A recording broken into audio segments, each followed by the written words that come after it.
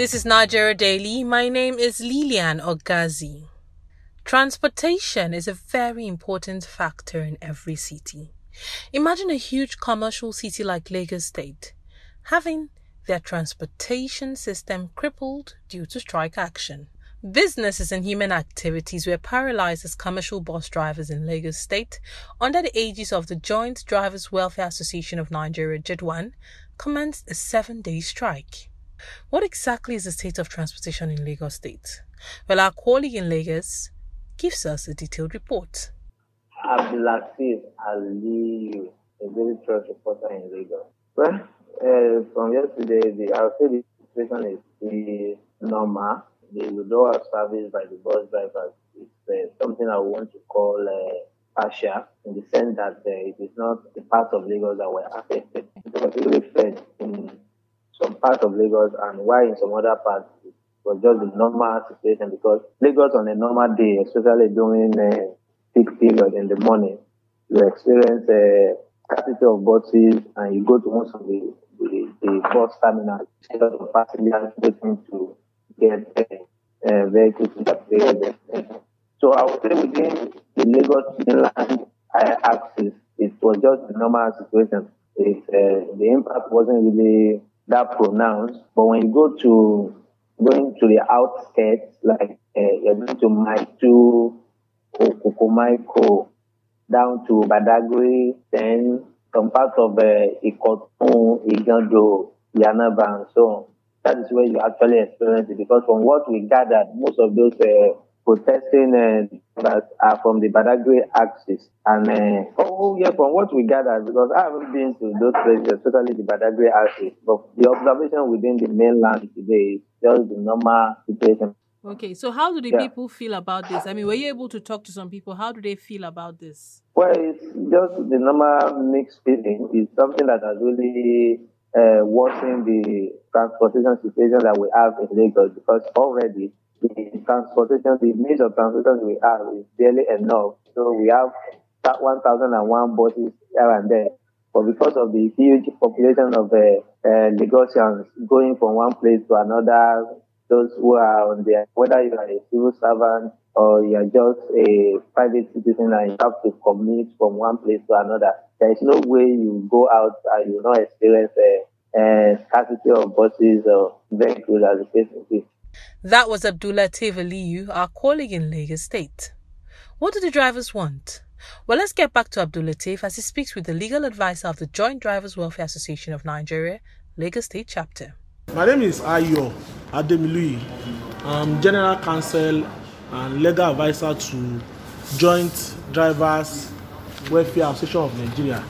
It's a broad association of commercial bus drivers who earn their living with driving.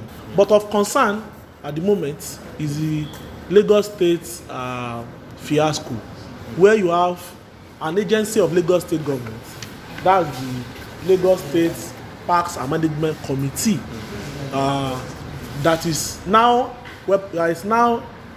integrated into the apparatus of the government and is directly responsible for extortion. And we are not missing words with that allegation of extortion. Most of the tickets that they issue is not in the name of that committee, or that committee itself, though there's no enabling law that created that committee. It's just a fiat of the government. They pay humongous amounts. In fact, tickets, humongous amounts of different amounts. Some of those charges, extraneous charges. Oh, thank you so much. From Badagry to Mile 2, these drivers pay between 3,500 and 5,000 naira. You understand? Per day. Then from Seme, which is the border, they collect 7,100 naira per day in the morning, per day, before you load any bus. Then when you now say you are moving from Seme, you are entering close to Nigeria, and then you are on your way to Okwafo. Now from Okwafo to CMS, or you are even moving further from Okwafo to through CMS to Igbo, they pay around 12,000 naira per day. At a Greek bus stop, see within Ikorodu, you are coming out of Ikorodu now, they pay 200 naira to 8 motor park trucks it is called welcome to agric tax. Then when they stop at a agric bus stop, they pay 300 naira per day. This is not part of the earlier welcome to agric tax, bus stop tax. So altogether they pay 1/6 for that route. Then when you get to Auntie Kenny bus stop, 200 naira per day. Then you now get Lagos State ticket. We have served the Lagos State government to meet these 5-point demands. Number 1, end to charges for 3 passengers after loading in all parts of garages. That is, once you load at least 3 passengers, they will charge you. Number 2 is that only the Lagos State government ticket should be in Lagos. It should be the only circulating ticket in Lagos State, to the exclusion of others. The government itself should create an enabling law. It should involve stakeholders, including ourselves, to now sit down and draw up a well-reasoned, mutually inclusive revenue generation system and legal mechanism in which we will have a ticket, a single ticket, and we know that it's going straight to the account of Lagos State government. We kick against paying motor park tax, popular at every bus stop. We want end to harassment by our members of all law enforcement agencies and their intimidation with cutlasses, guns, broken bottles. The final demand is provision of official bus stops in each community for commercial bus drivers. That was Ayo Ademiliu, the legal advisor of Joint Drivers Welfare Association of Nigeria, speaking. The ease of moving from one place to another with adequate transportation is necessary to make life easier for people, especially in a commercial city like Lagos State. What is life like for the people of Lagos? Bilkisu Ahmed speaks with some residents. The issue was that there is scarcity of commercial bus known as Danfo outside.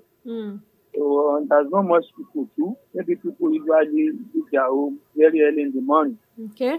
So, and the road is free, there's no traffic, but most of the buses are not working. Only private cars are seen on the road? Private cars are sure now. Private cars are moving, they are moving around, including government-owned buses.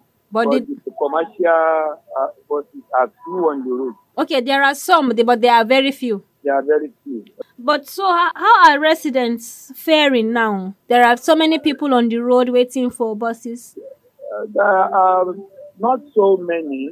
We use that whenever the price has, they've actually seen. So there are some buses that are working. So once you can pay for the price, no problem. Okay, so how are you feeling about it? What I heard was that government will meet with them tomorrow. Because the government will meet with them tomorrow. I do my job at home and, with communication, it makes it less stressful for me. That is it. Okay, you don't have to move around. I don't have to move to. If I can communicate with people that will get me the stuff I need. And if it is important for me to move out, I will go. But there are scarcity of commercial bus on the road. Yeah, it's really affecting the common man in Nigeria. Okay. Most people, if you cannot afford a Uber, you cannot buy your car. The strike is really affect a lot of people. Some offices, when you go to offices, the one of these days, you just see 1 or 2 people, only those that are having cars, driving to the offices. You see some of them, but most of the offices are very county, except they have staff bus that conveys their staff to the offices. But if not, the offices is county and it's killing the business activities in Lagos. It's killing the business activities in Lagos. It affects a lot of businesses because some people cannot go to the market and open their shop, especially those that are shops are far, those that are staying around satellite town and coming to the island for business. Except you have your car, that's the only option now. But the strike is affecting a lot of people. There are a lot of people on the road. You come out on the road, you stand from morning to also 10 o'clock. You don't see any bus. You have to go back home from your bus stop. You have to go back home and rest because there's no bus that will take you. And if you see a one bus that you the money you will pay is triple of what you've been paying before. And when you see how people rush in the bus, that exorbitant price of ticket, but people will still rush in and run into the bus to enter. Yeah. The only option is BRT. And the BRT also, if you go there, you will see the queue. And the BRT is not following every route. BRT has a specific place they go, not everywhere they go. Okay. Group still want their colleague to comply with their strike. If you come out as a bus driver, some of the group they will come and harass you, and some they are seizing their cars to park it. So that's what is happening. Those were some residents speaking. Is government doing anything? After the break, we'll find out. Do stay.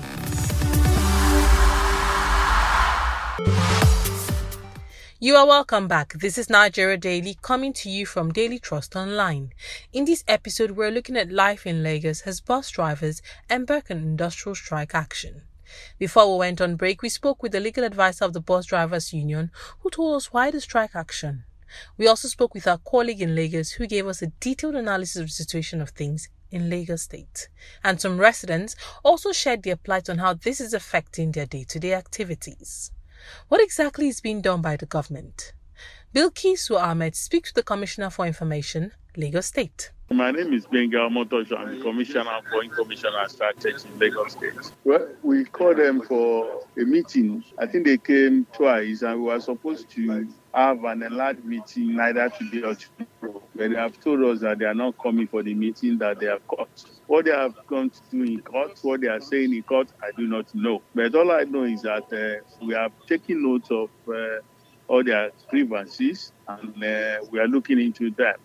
But I think first you have to know the fact that it took us a long time to know these guys because they are not your regular NYCW people or RTAN people, any of the very well-known drivers union. So by the time we discovered who they were, we tried to call them to a meeting. It took a long time for them to agree to sit down to talk. So because of all this, I personally am beginning to suspect that there will be some negative motives behind their action. If the government says that it's going to look into your grievances, I think it's a very good first step to start.